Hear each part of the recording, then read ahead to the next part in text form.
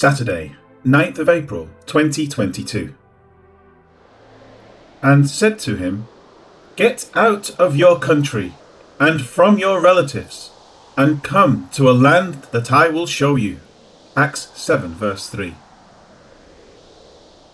The previous verse revealed that God had appeared to Abraham in Mesopotamia even before he dwelt in Haran. Continuing that thought, and still speaking of God, it next says, and said to him. The Lord has a purpose for Abraham. As such, he sovereignly entered into his life and spoke to him in order for his will to come about within the stream of human existence. Note that this is a communication to Abraham and not some type of overwhelming impulse. It doesn't say, God appeared to Abraham and impelled him to do such and so. Instead, he speaks to him. With that understood, it next says, Get out of your country. The Lord is now directing the steps of Abraham, calling him out of Ur of the Chaldees in Mesopotamia.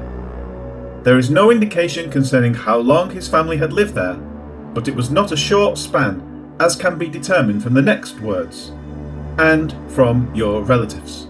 Abraham's family had moved to Ur at some point in time, and they had become established there long enough to grow into an extended family of relatives. This is certain because when he left, he took along his immediate family, leaving other relatives behind. Because of this, it wasn't just a temporary home that a travelling Bedouin might pick up and move from. Rather, it was a place of family, memories and roots. But the Lord directed him, and he responded after hearing the words, and come to a land that I will show you. The same Greek word was used in the previous clause as in this clause. It should be translated as such. Get out of your land and from your relatives, and come to a land that I will show you. The land in which Abraham lived was known. It had family. It was what he knew. On the other hand, the land to which the Lord directed him was unknown. It had no family, and he had no idea what awaited him. But it was known to the Lord. Abraham, hearing the call of the Lord, now had a choice to make. Although it may seem obvious to us now that he would say, Well, God has spoken, so I must do as he instructs. But this is not the case at all, is it?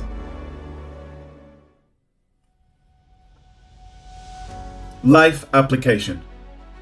The Lord appeared to Abraham and told him to pick up and move on.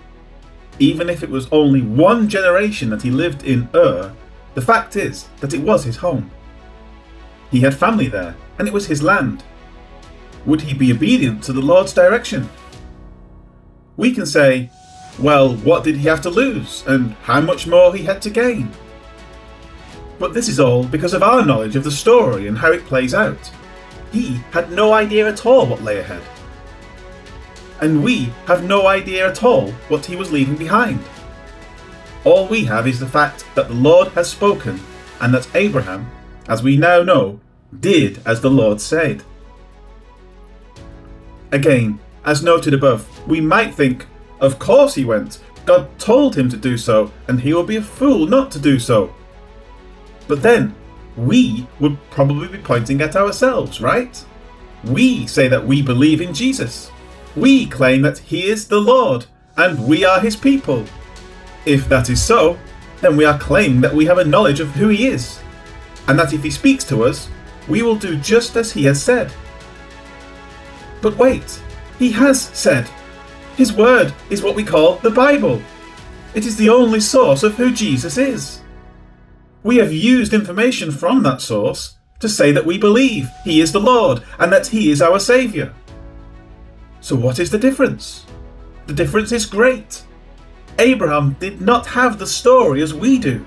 He did not know the end from the beginning. He did not know what would happen along the way or what it will be like when he got there. And yet, Abraham obeyed. We do have the story from the beginning, Genesis 1:1, to the end, Revelation 22:21.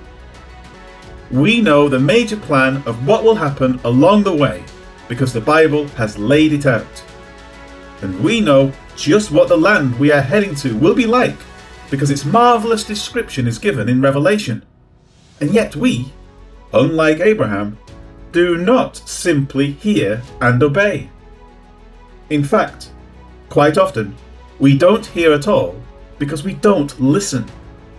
How can we hear unless we read what he has spoken out for us?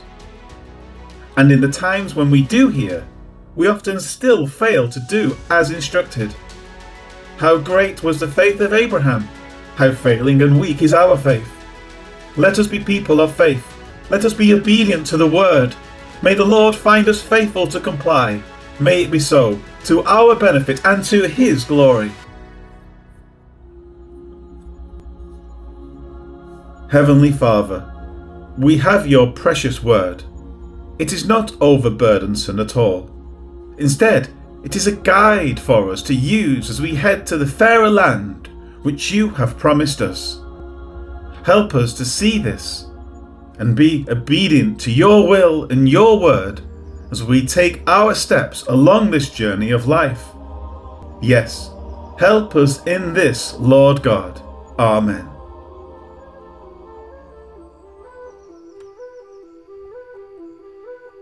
God said to Abraham, "Leave your country and your relatives.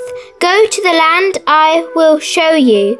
Acts 7 verse 3.